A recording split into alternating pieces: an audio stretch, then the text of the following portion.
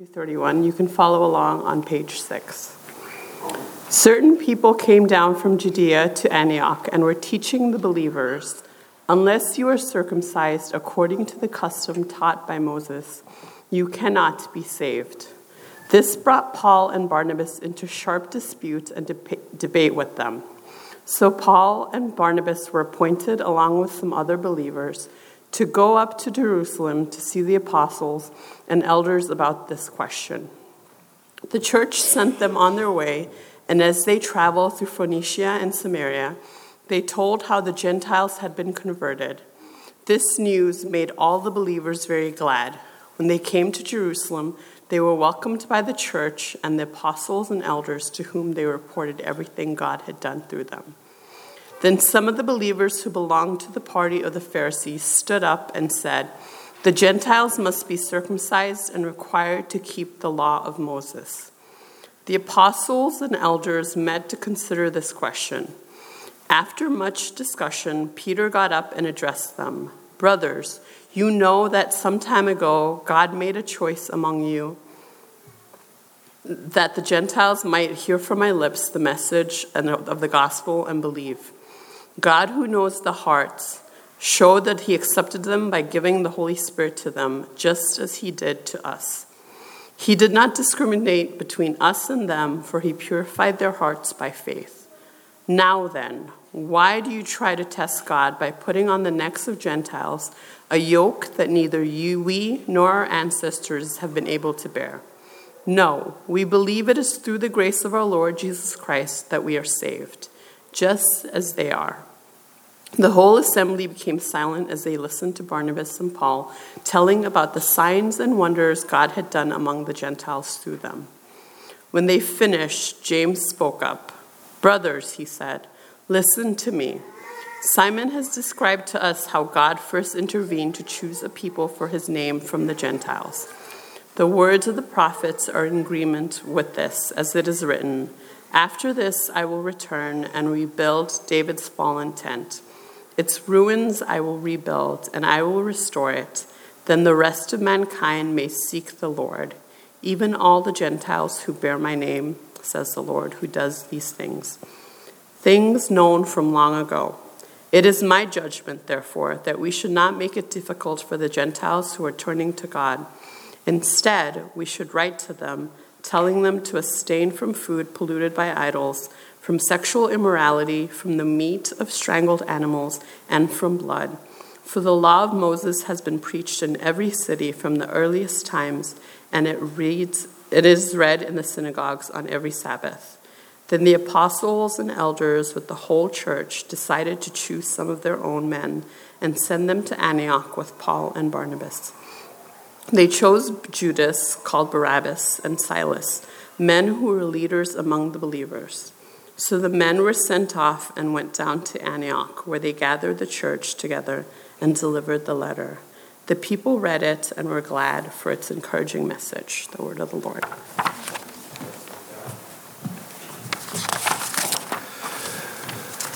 Thank you, Vula. Well, we're continuing in our study of the book of Acts, and I've got to say, as I peek up at this clock here, some of you may not realize the clock in the back here is about 5 minutes slow.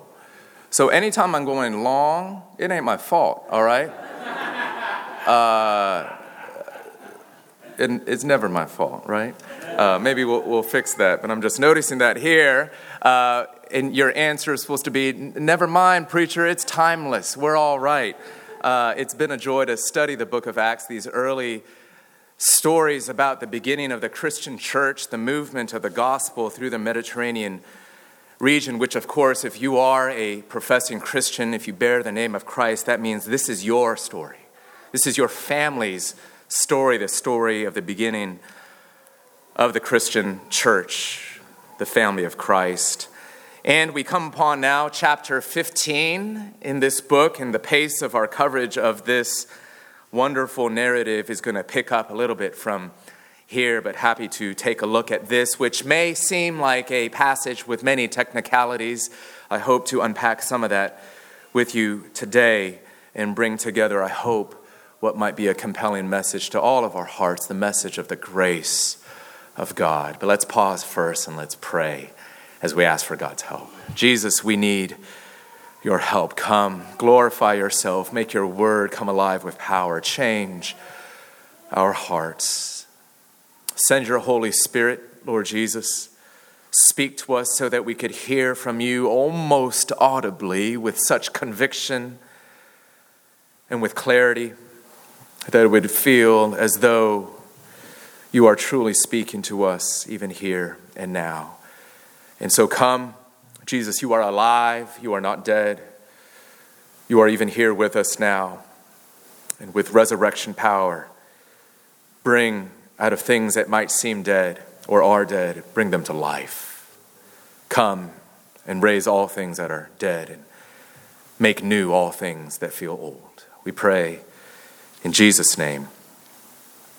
Amen. Sometimes change is uncomfortable. Ain't that true?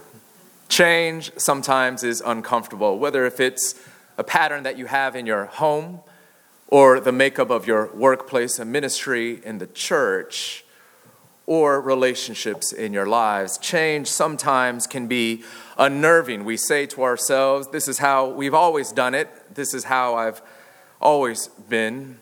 There's even a whole industry that exists for the purposes of leading people through change called change management. Some of you might work in those spaces. Change can be threatening as well. Change often brings with it a loss of power, sometimes even a loss of identity. It's why many of us resist change. We don't want to see things be other than what they've always been. We like the place that we have in the systems and the relationships that we have. Change is sometimes a threat. For some of us, change is fun, exciting, dynamic. It might be depending upon your personality, but for all of us, at all times, sometime or another, change is hard. It certainly was the case for the early Christians and the early church as they were trying to figure out what it meant to develop into a truly multi-ethnic and multicultural community. There was a lot of challenge sorting through the theological implications as well as the cultural and relational implications. And this is the center of the challenges before the church as we encounter them in Acts chapter 15. So we arrive into this passage. It's been a couple years now since God began to do an amazing thing. Non-Jewish people, whom the Jewish world would have called Gentiles, non-Jewish people were hearing about the love of Jesus for the first time. They were beginning to put their faith in Christ, becoming followers of him. And they were being brought into the life of the church. And at first, these new converts, these Gentile converts, were people like the Ethiopian eunuch that we encounter in Acts chapter 8, or Cornelius the Roman that we met in Acts chapter 10. And these were people who were initially familiar with Jewish culture and religion, even though they were Gentiles. They had been exposed to it, and in fact, they might even have already participated in the life of local synagogues, though they still needed to discover the person of Christ. But then there was a shift, as we read last week in Acts chapters 13 and 14. When Paul and Barnabas and Silas and others began to carry the gospel deeper into the Mediterranean region, into places like modern-day Syria and Cyprus and Turkey and beyond. And so now suddenly there was an explosion of Gentile, non-Jewish Christians who in fact knew nothing about ancient Jewish culture and identity.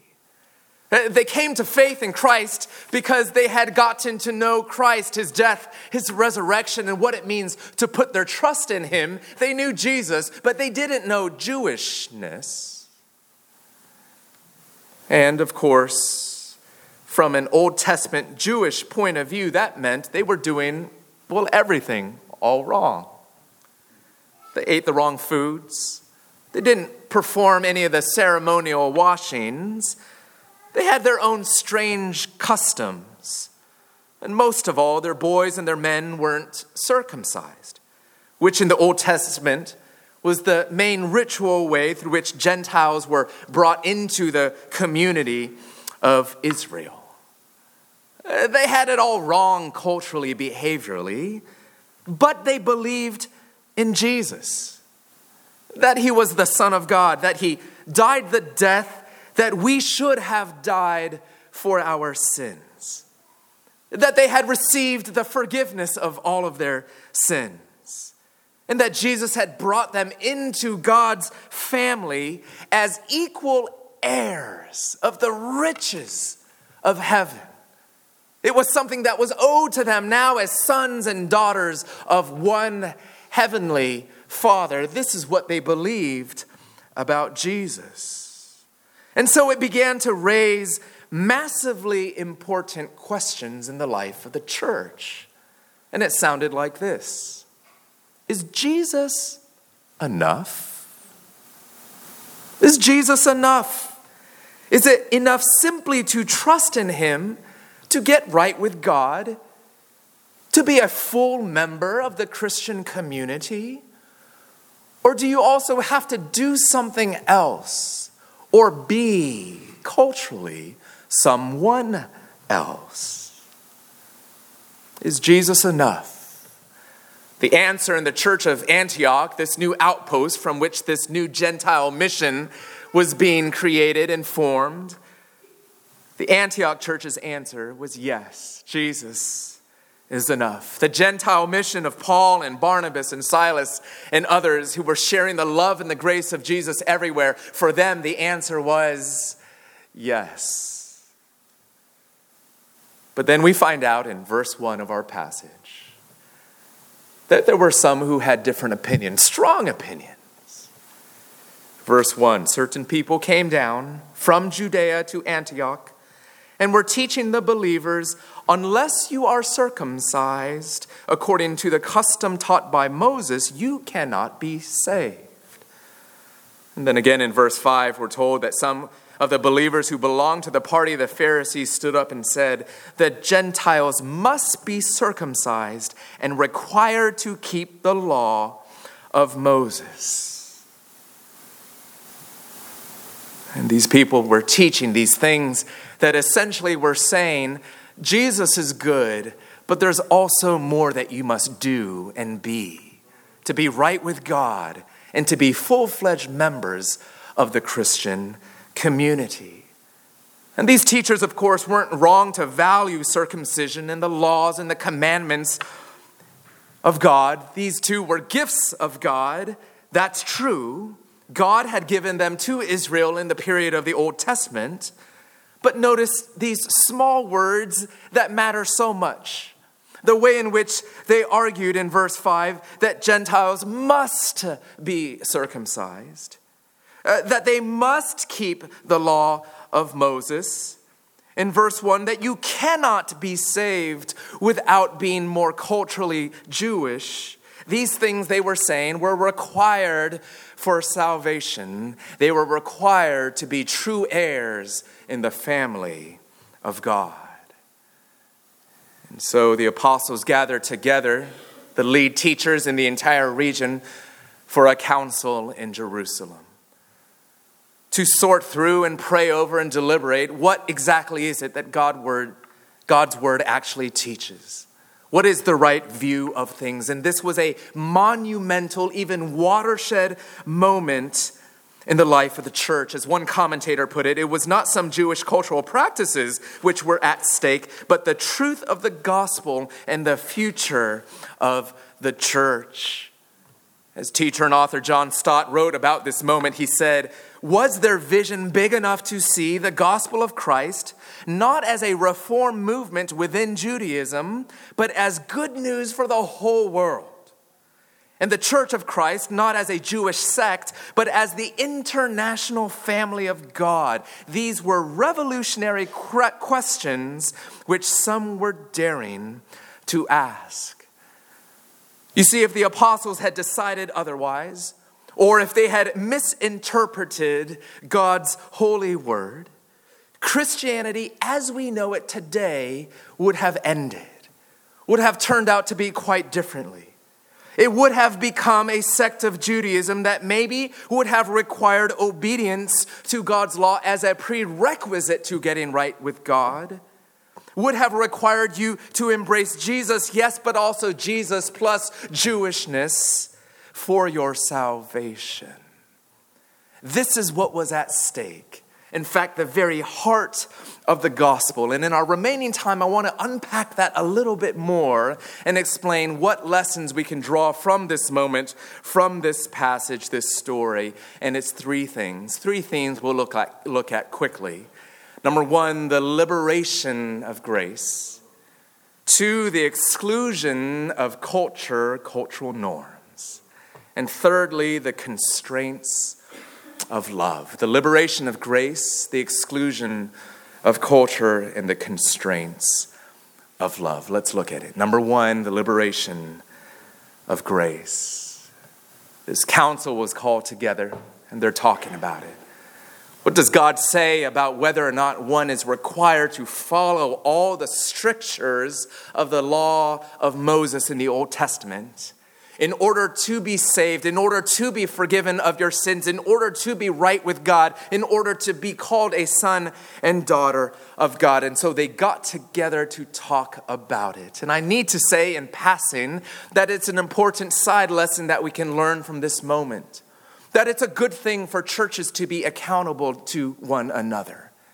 To not simply operate independently in deciding what the Bible says or what the doctrines of the church ought to be, independently reading God's word as if you were the first ones ever to read God's word, coming up with independent interpretations and applications. It's good for churches to be submitted to other churches. To come together and say, humbly, we need the input of others. We need to decide important matters about how to read God's word together. And so it's good, therefore, to be in the life of what might be called denominations. There are certainly flawed versions of this, and there are many reasons why denominations form unrighteously, for divisive reasons, or for arrogant reasons, or for reasons that are unhealthy, broken relationships. But there is a right sense in which we should come together and say, let's figure out the life of the gospel together. And not only those who are in the room here, but those that are in other rooms and other places. And not only in this present time in history, but all throughout history, humbly saying those fathers and mothers in the faith that came before us have something to say to us as well. This council that came together in Acts chapter 15 gives us a good lesson about how it is that we should think about the truth of the gospel and the fellowship and the communion of saints. As they got together, they essentially raised one of two questions. We'll deal with the second one in a moment. The first question they considered was, do we need to obey the Old Testament ceremonial laws in order to be saved? The Apostle Peter was brought up sort of as the first witness, and he told them a little bit about the way in which God had already been active, pouring out his kindness upon Gentile, non-Jewish people, as he preached the message of the gospel and as he witnessed them by the power of the Holy Spirit believe in the good news of Christ. In other words, he said, God has already gone in front of us. This is not a question about whether or not we would permit non-Jewish people to enter the church. God has already done it, flung wide open the doors, by his grace and love, grabbed a hold of people, brought them in. Even as they were running away from God himself, he pursued them in his love, in his kindness, in his compassion. He's already forgiven them of their sins, and he's already poured his own life and presence into them as they have shown signs that they too have the Holy Spirit, just as we do, said the Apostle Peter.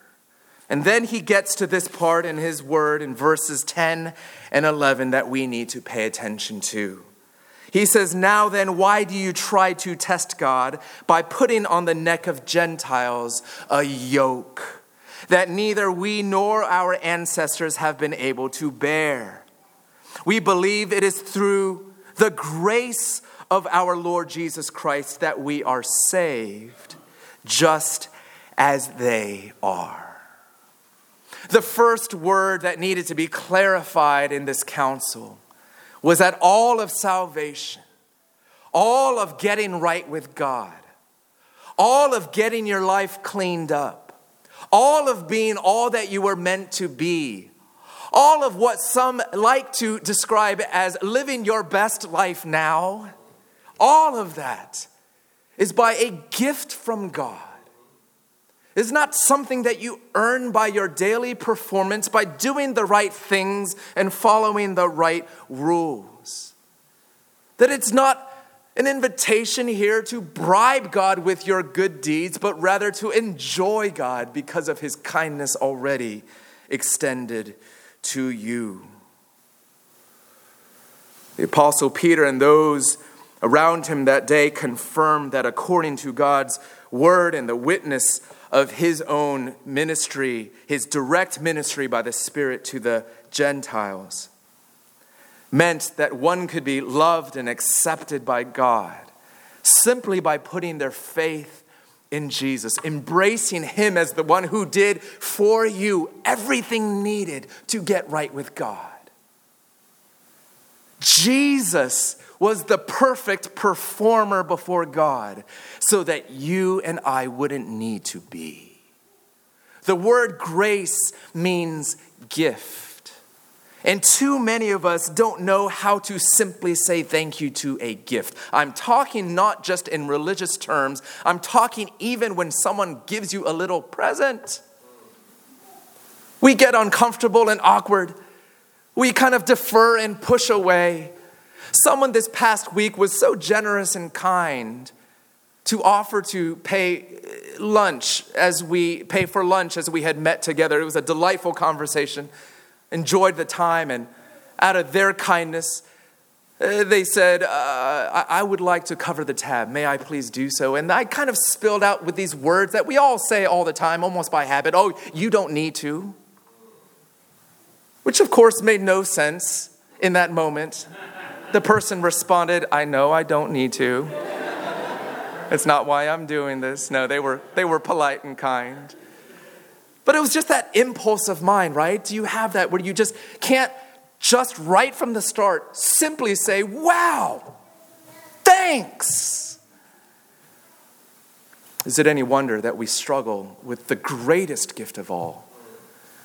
The gift of life that God gives. So great that it almost embarrasses you because it exposes all the ways that you couldn't have constructed it yourself. And it's almost out of that shame and embarrassment because we're so uncomfortable with being weak and morally poor. Seeing the great gift of Jesus' death and resurrection for us, we almost want to say, well, Jesus, you didn't have to do that. You don't need to do that. To which God says, I know. I don't need to. And even as we start to grab our wallet and fumble through our credit cards or our cash, almost to say, hey, God, here, I've got a couple here of my own here. Let me give you a... And God says, don't you know what a gift is? Could you not simply, upon the first hearing of this wonderful story of God's grace, of his unconditional love, for you simply to respond as your first response, wow, thank you. Because don't you know, that's all he asks of you. Not a couple more bucks of your own. Not a tip for the server out of the good deeds that you can muster up to sort of match God, thinking he's a God of matching grants. He's only going to pay out if you give a few of your own. Which is why some of us feel that we must do good in life in order for God to love you. Is that why you're working so hard? Is that why you're so committed to activism in the way that you are? Is that why you get up so early and you stay up so late? Because you feel like you need to pay God a tip. Do you feel this? Or is this why it's just so hard for you just to freely say thank you and to live a life of joy? You're anxious because you feel like you haven't done enough for God and He might actually boot you out. Do you live with this fear and anxiety? This is what the apostle here describes as a yoke. The yoke, that's the language of a harness that's placed on a cattle that needs to work, or a harness placed upon a slave that needs to work. Whatever the image might be, don't you know what the apostle is saying? There's a way in which when we forget the grace of God, we live like slaves, fearful, controlled by the things that we worship besides Jesus. Feeling even controlled by God, knowing that His desire is not to relate to you in that sort of way. But you're saying, God, but I've got a couple bucks here. Let me pay you off. God, I've got some more to tip you with. God, are you happy with me? God, do you really love me? And the whole time He's saying, I love you. I've always loved you. Nothing's ever changed. Why? Because your standing with me is grounded not in your daily good doings and your avoidance of bad doings. Your standing with me is grounded in the death and the life and the resurrection of Jesus. And guess what? That's never gonna change because He lives forever and He reigns and He stands on your behalf. God's love for you will never wax or wane. This is the story of grace, living according to the gift of God, not the paycheck of God. Don't you know, the apostles are telling us, Jesus is the gift that God gives to us for our salvation. And the gospel of grace is simply this: Jesus plus nothing. There's nothing more that you need to bring except wide open arms, tear-filled eyes, knees to the ground, and words that stammer with, thank you, God. Thank you. Thank you. It's all He asks of you. Sometimes it's the hardest thing to give. Sometimes a thank you is the hard. Let's be real. Sometimes a thank you is the most humbling, hardest thing to give. It's what God asks of you. He wants to liberate you from the yoke of slavery, of feeling like all of life is on you. You ever feel that way? Maybe you mutter it to yourself. It feels like everything is depending on me. But it doesn't, of course. God's got you. But it feels that way. The grace of God liberates us from these yokes, the yoke of anxiety, the yoke of people-pleasing, feeling like you're always having to manage your relationships. You can't really be free. Keep everybody happy. The yoke of feeling like you need to actually be on board with all the right causes and make sure you say all the right things. The freedom of finally having a secure identity of one who's loved by your Maker, of your Savior. The freedom of knowing that you're significant. So you don't need to prove your worth. You don't need to prove your worth in the eyes of God. How life-changing would that be if you believe that today? Your identity is secured in Christ. Your sense of self-worth, at least growing day by day, because this stuff takes time to believe the gospel afresh in a life-changing way and to know the great joy of being in Jesus. In Jesus. Do you need to obey the Old Testament ceremonial laws in order to be saved? The answer of the apostles was no, because we're liberated by the grace of God. The liberation of grace. Number two, the exclusion of culture. Number two, the second question the apostles were asking was, do you need to become culturally Jewish to become a Christian? Well, you've heard by now a couple of different references to the law of Moses, these different requirements. So what were the rules that were in dispute? Well, I want to explain to you that they were essentially religious ceremonial rules that basically established and then enforced aspects of Jewish culture. And let me explain what I mean by that. That God early on gave a number of rules about how one was to remain ceremonially pure, clean. And so there were a number of rules about what kinds of foods you could eat, which kinds of foods you need to avoid eating.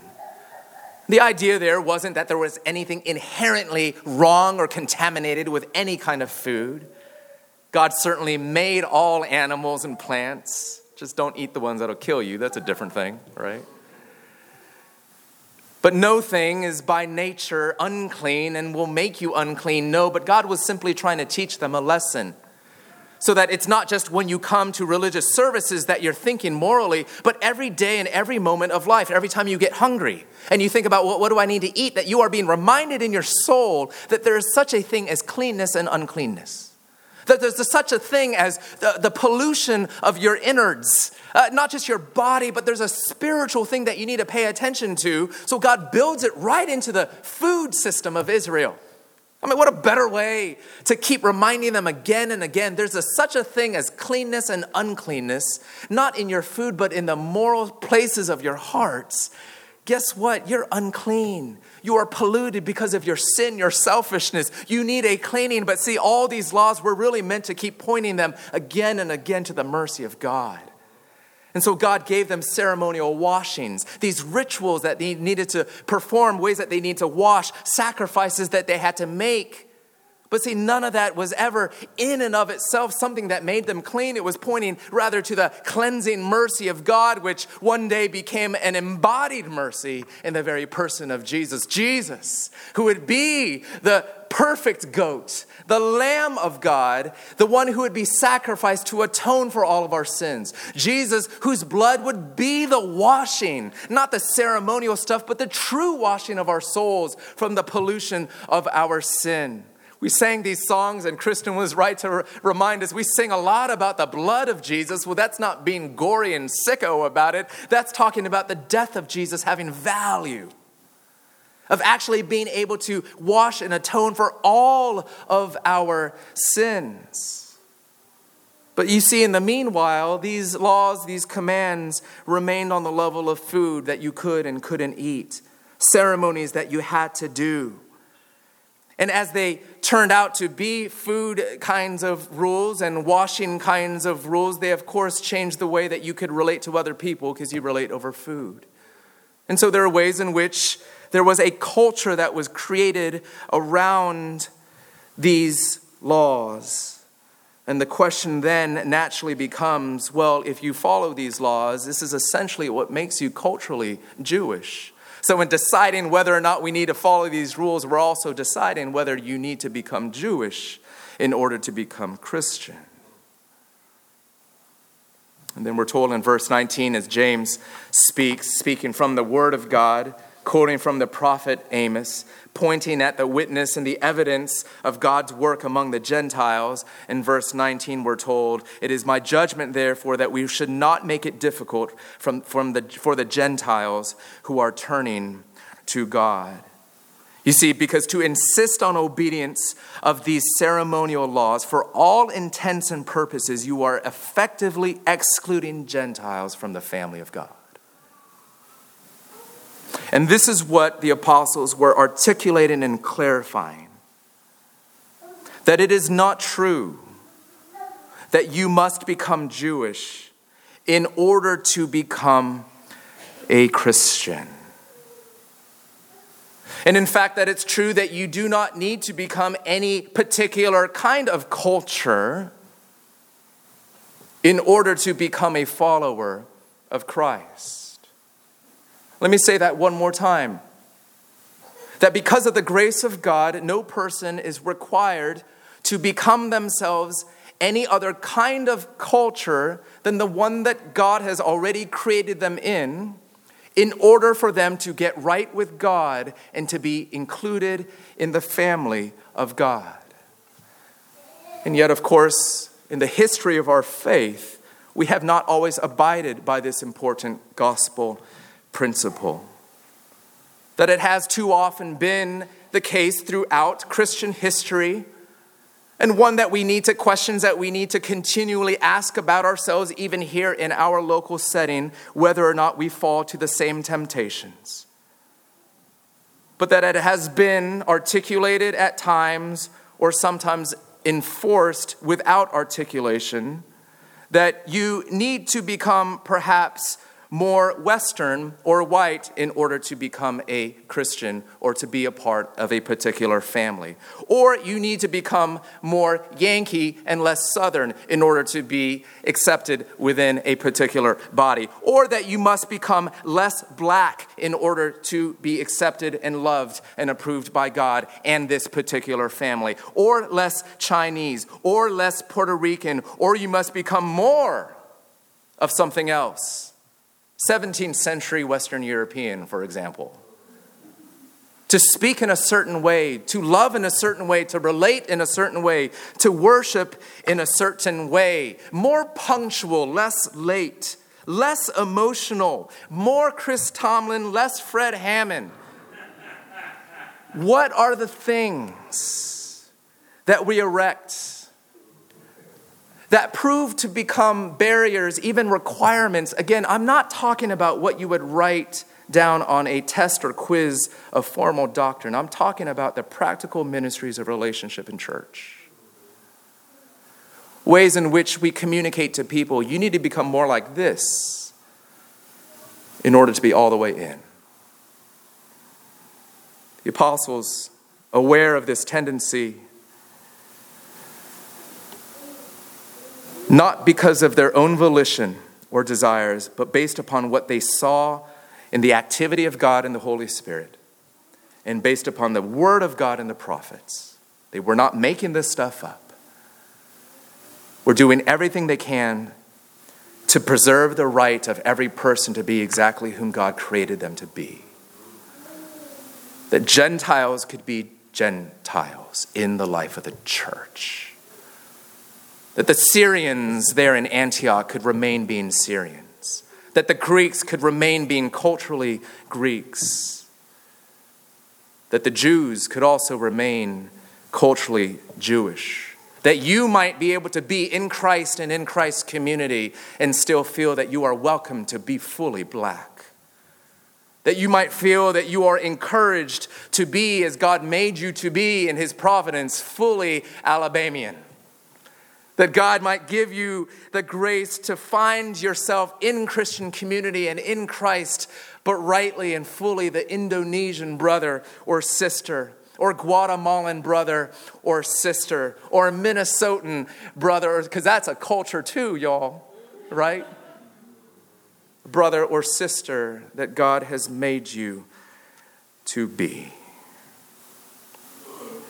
What would it look like for our church to grow as well in removing such barriers and growing in the esteem of one another?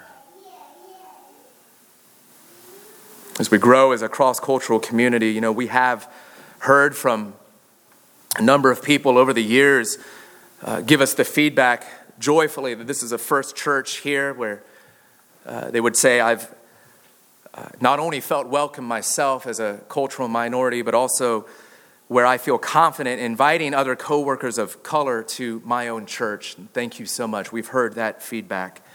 We've also heard others say, I don't feel fully free to be myself. And that there is a thick culture here at the church that is hard to penetrate, and I'm not sure that's me.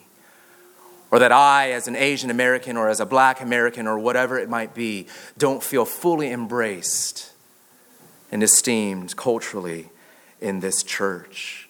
For those of you in that latter grouping, I want to say we are genuinely sorry that you have felt this way.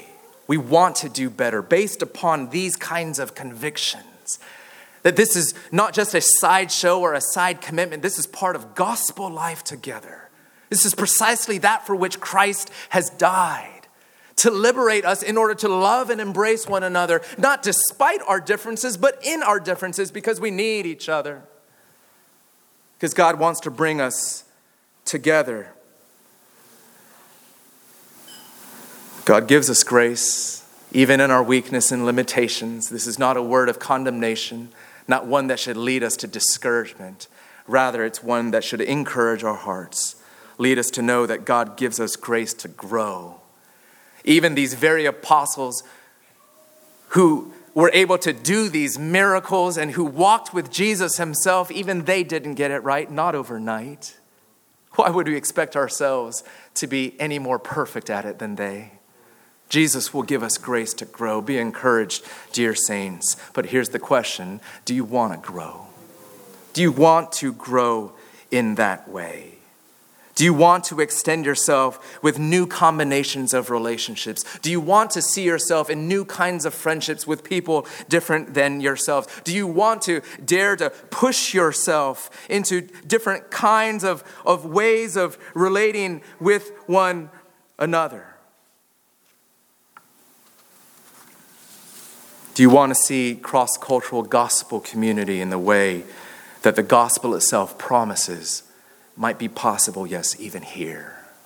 What can that look like, dear friends? Thirdly and lastly and quickly, the constraints of love.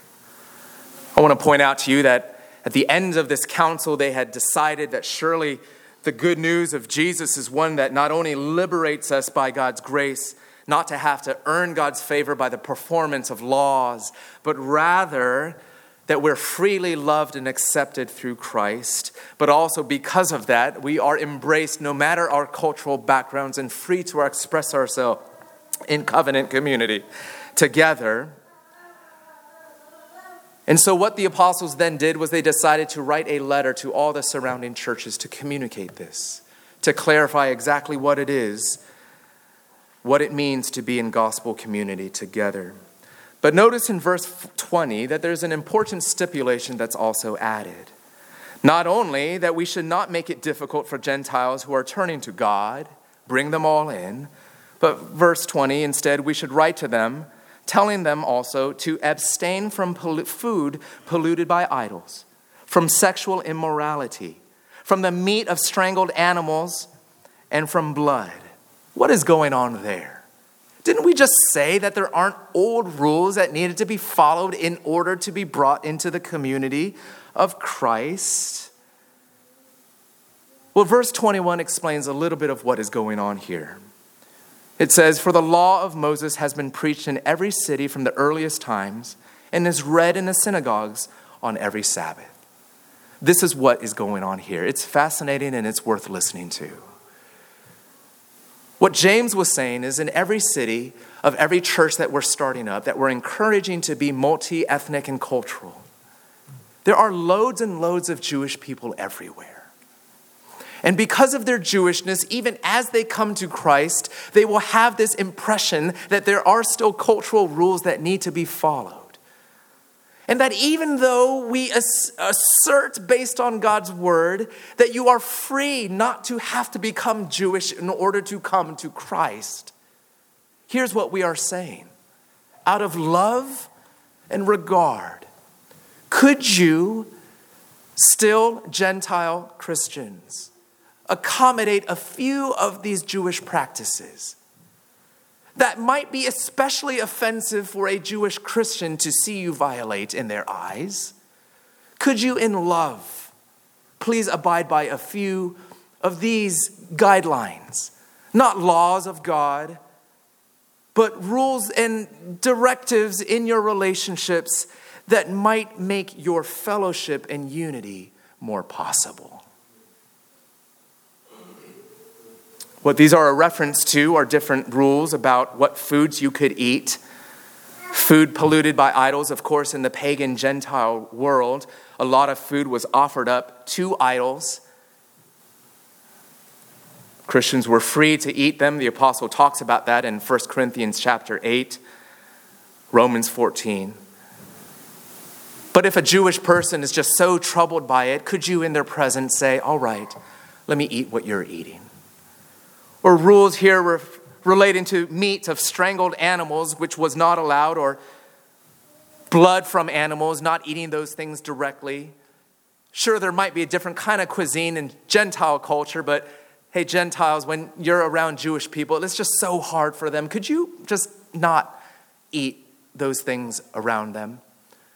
Sexual immorality, it's not pointing at these universal moral laws of sexual immorality with respect to adultery or incest or sexual intimacy in the context of marriage, for example. But this is specifically talking more about Leviticus 18 and different ways in which there are rules, cultural rules about what kind of sexual intimacy can be practiced, for example, during the time of a woman's period, or how many degrees of separation need to be present in order for you to be able to marry a distant relative. Some of these things that were not moral issues at the end of the day, but rather cultural ones. We're here, the apostles are saying, can you kindly sort of respect where Jewish people are at with this? What is going on here? And it's this. Friends, even if the gospel and the grace of God frees you, you are never freed from the obligation to love.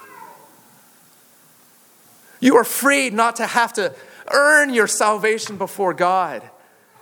But that freedom should actually give you more grace in your heart to want to do everything that you can to love a brother or sister or a neighbor. To love them especially in ways that might draw them into relationship with yourself. Draw them into fellowship in the church. As the Apostle Paul says in Galatians 5:13, you, my brothers and sisters, were called to be free, but do not use your freedom to indulge the flesh. Rather, serve one another humbly in love. In other words, you are free. But Jesus tells us, be careful ever of saying, look, I'm free. I'm free to do what I want. If God hasn't told me I can't do it, I don't care. That's my right. Love always lays down liberties. Love always lays down liberties. And that makes us nervous sometimes, especially in our time, in our culture. We're so zealous to protect freedom of all kinds, whether religious, spiritual, or civil. But listen, the freedom of the gospel is intended to free you to put someone else first.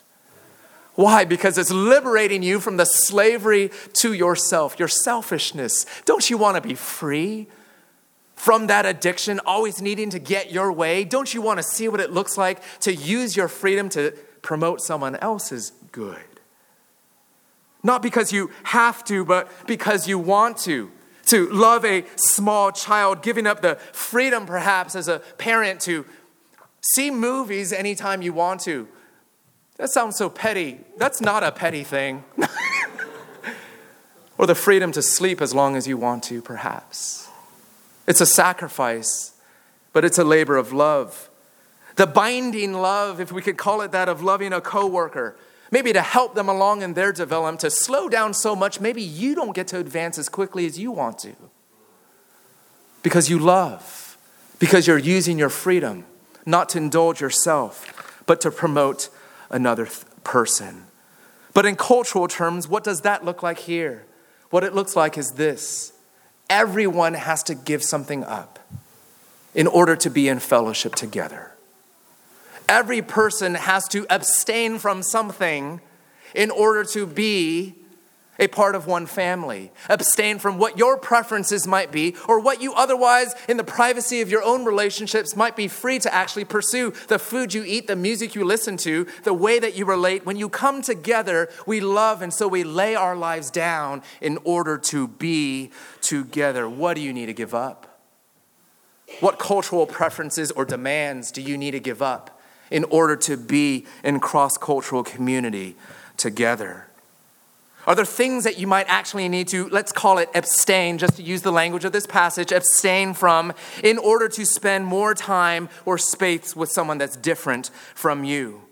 But I don't like that kind of food. Maybe not naturally, but what might love make you do? But I don't really like that kind of music or that style of worship. What might the love of Jesus compel you to endure or even learn to appreciate? But I don't actually I don't naturally care about those kinds of political issues. I'm over here, they're over there. What might love teach you about putting on someone else's flesh to experience life through their point of view, to actually see the world through their eyes and to weep with their tears? What might the gospel call us to abstain from in order to love a person different from ourselves? And I need to point this out as well, that the apostles were saying this to Gentiles who at that time were the minority in the church. That they were actually in this moment talking about paying regard to the majority who were at that time the Jews in the church, to care for them, to make room for them. That there is a place in the gospel, and nowhere else and no one else will tell you this, but even if you are a cultural minority, it is, of course, part of your labor of love to make room for people in the majority into your life, to love them, to accommodate them. And that's even acknowledging that when you move into majority spaces, you've already made a whole bunch of lists of abstentions. You have already, maybe for a moment, shed certain cultural distinctives of your own, even to be in the room. Yes, that's acknowledging that. But love is always two-way. Sacrifice is always two-way. Because Jesus lived and died that way. Because what is the constraint of love? It's the constraint of cross. It's how Jesus loved us, not for his own pleasure, but for our lives. Not to have his own rights, but to give us the right to be called sons and daughters of the King. Jesus loved like this, enforcing constraints and abstentions upon himself in order to die for you and me, to give us life, to bust open doors of exclusion that all people of every culture might be one together in Jesus' name, to liberate us by the power of grace. This is the gospel that's meant to transform our relationships, our lives. Do you know this Christ? This grace. As one scholar put it, this moment in Acts 15, the Jerusalem Council liberated the gospel from its Jewish swaddling clothes into being God's message for all humankind, and gave the Jewish Gentile church a self-conscious identity as the reconciled people of God, the one body of Christ. This is who we want to be. I know you want to be as well. Do you know it's only possible by the grace of God, the liberating grace of God, the exclusion, barrier-breaking grace of God, the constraining grace of God that teaches us to love, and to love as we have been loved. Let's love. Let's pray. Jesus, give us grace. Give us your Spirit. Oh, we need our hearts to be changed. This is not just a matter of the will, just doing things that we don't want to do but feel we have to do. Jesus, change our hearts. Help us to see what you've saved us from and what you've saved us to. Help us to get new glimpses of the power of the gospel at work around us. Give us a new kind of unity in our church. Mix up our relationships that catches the eye of the watching world, that it would be true of all of us. There's no explaining why we are together except for Jesus. Natural enemies or natural awkward people, now brothers and sisters and family because of Christ. Make these things true of us, we pray. In Christ's name, amen. Let's stand together and let's sing.